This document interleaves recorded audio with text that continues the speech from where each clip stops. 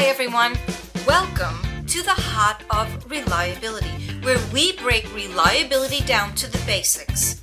Because after all, anything that's not built on a strong foundation will eventually crumble. I'm Nancy Regan and welcome to episode 3 of the Heart of Reliability. Today we are going to talk about preventive maintenance.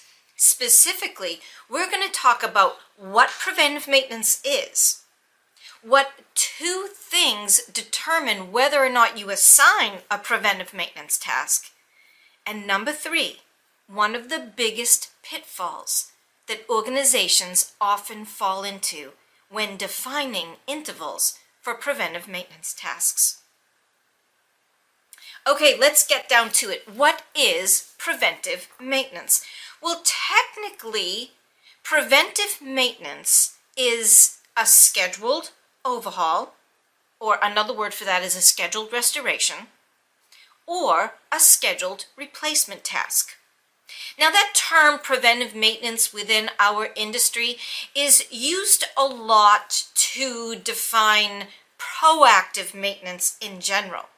But technically speaking, preventive maintenance only encompasses scheduled restorations and scheduled replacements. So that's the topic of this episode today. Let's talk about the 2 things that dictate whether or not you do a preventive maintenance task. And that is, number 1, you have to identify if doing the preventive maintenance task is technically the right thing to do. And number 2, is it worth it? Now let's explore that first topic. Is it the right thing to do? Now in episodes 1 and 2, I talked about my 2014 Subaru Forester, and I'd like to go back there to illustrate this point. Now let's start by identifying and talking about a failure pattern. Now, if you're listening to this podcast and not watching it, what I'm doing is I'm drawing a failure pattern. Now, imagine we have an X and a Y axis, where the X axis is age, and that age can be calculated in any number of units. That could be calendar time, it could be operating hours, it could be miles or cycles. It doesn't matter what it is. That's the x-axis. Now imagine that the y-axis is the conditional probability of failure.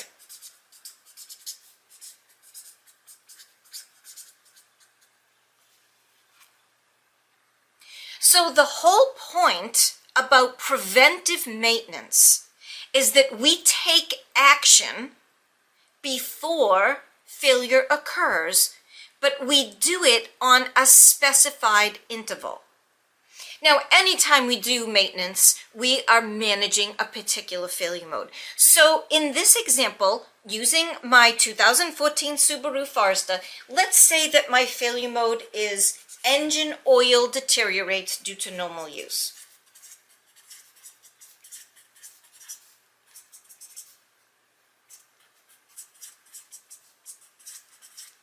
Engine oil deteriorates due to normal use, right?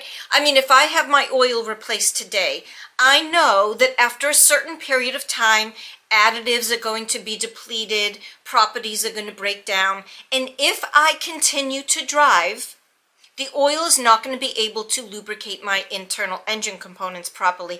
And over time, that's going to do damage to my engine, and that's not going to be good, right?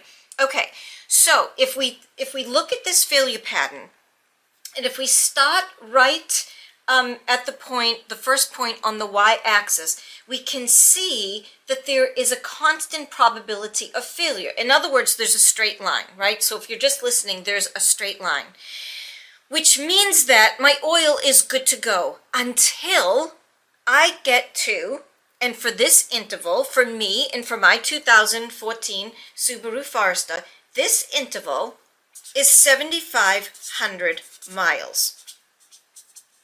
So I know that if I drive to 7,500 miles, if I keep driving after that, the probability that my oil is going to fail, assuming it makes it to 7,500 miles, starts to drastically increase. And that's where, if you're listening on this curve, imagine we see the line steadily going up, up, up, up, up.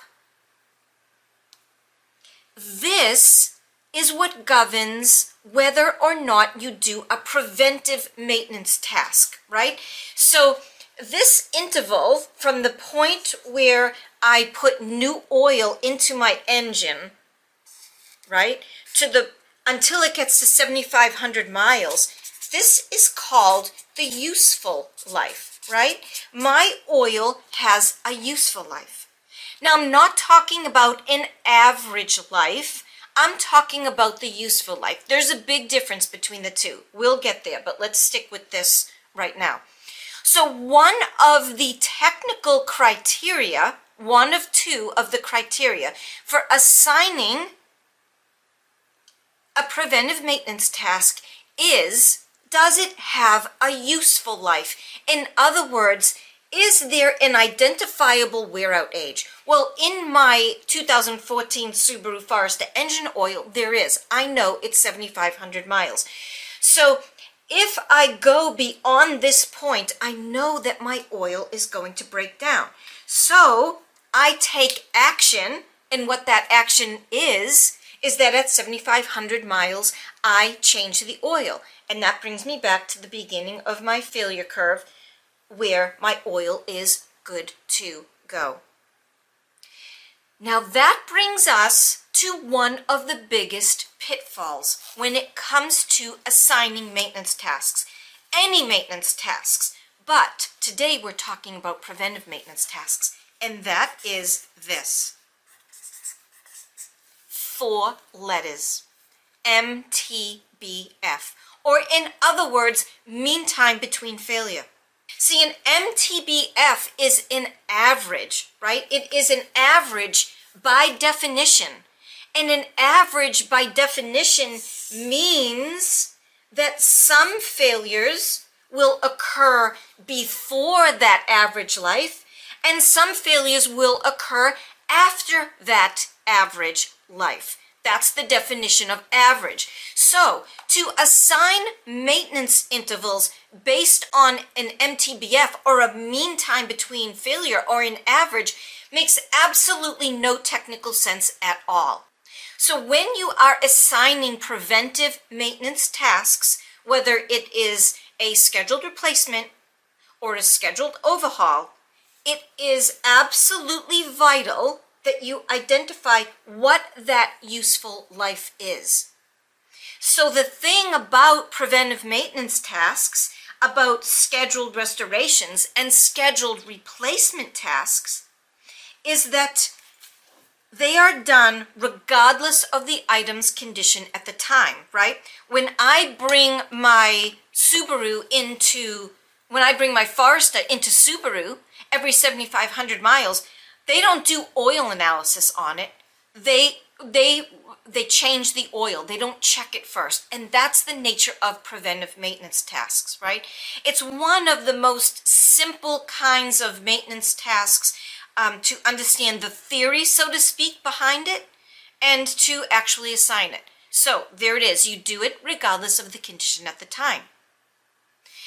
Now, as responsible custodians, if we're going to assign a preventive maintenance task, the other thing we have to consider is it worth doing? Because just because something has a useful life, it doesn't necessarily mean that we should do the maintenance task. We have to figure out if it's worth doing or not. Now, if something does, we know it has a useful life and it has safety consequences or environmental consequences, that's a no-brainer. We don't need any kind of an analysis to decide if it's worth doing or not. We absolutely need to do it, if doing it at that interval does reduce the risk of failure to an acceptable level to the organization. But what if it just has economic consequences, right? Now let's go back to the example of my engine oil. So if I bring my car in to have the oil changed every 7,500 miles, that means I'm bringing it in, say, roughly twice a year. And let's say it costs me $50 to have the oil changed. So over a period of 1 year, it's going to cost me about $100. And over a period of 10 years, it's going to cost me $1,000 to have the oil changed. Is it worth it? Let's say I never change the oil. Maybe I just top it up every so often, right? When the light comes on, I just top it up. Well, over time, we know what's going to happen. That's going to cause internal damage on my engine components. They are going to wear abnormally, and eventually it's going to cause significant damage to my engine. Now, when that happens, it's definitely going to happen before that 10-year period, right? What's going to happen is I'm going to have some serious repairs on the engine, or worst case, have the engine replaced. Now, how much is that going to cost? That's going to cost thousands, right? $5,000 plus, not to mention the inconvenience of now not having my car. Now I'm going to have to pay for a rental car, and it's going to be a hassle to have it done, right? So it's going to cost me way more. Let's say it's going to cost me at least $5,000, plus it's going to be a big headache. So is it worth doing $1,000 over 10 years, or $5,000 plus in repairs, plus a big pain in the butt because I have to have the repairs done? So in this scenario, it is obviously worth doing. Generally speaking, when it comes to preventive maintenance, it does apply to simple items that come into direct contact with a product, like, for example, engine oil and filters and structure, right? So that's when we can apply this philosophy of a useful life and doing a maintenance task regardless of the condition at the time. So there you have it. We have established what it means that it is technically the right thing to do, a scheduled replacement task, and if it's worth doing. And we've talked about one of the biggest pitfalls when it comes to preventive maintenance, and that is mean time between failure. MTBF can be used to determine if it's worth doing a maintenance task or not. But it has absolutely nothing to do with how often a preventive maintenance task is done. What dictates how often we do a preventive maintenance task is the useful life. How long is something going to last until the conditional probability of failure starts to drastically increase? See, that's the difference between probability of failure and conditional probability of failure. If we look at our curve again, right, what we say is when it comes to my engine oil, on the condition that it reaches 7,500 miles, now the probability of failure starts to drastically increase. See, that's the conditional probability of failure. It's on the condition that it reaches a certain point. Now, you may have some preventive maintenance tasks in your maintenance plan, right? Maybe you change oil filters on a scheduled basis. Maybe you change air filters on a scheduled basis.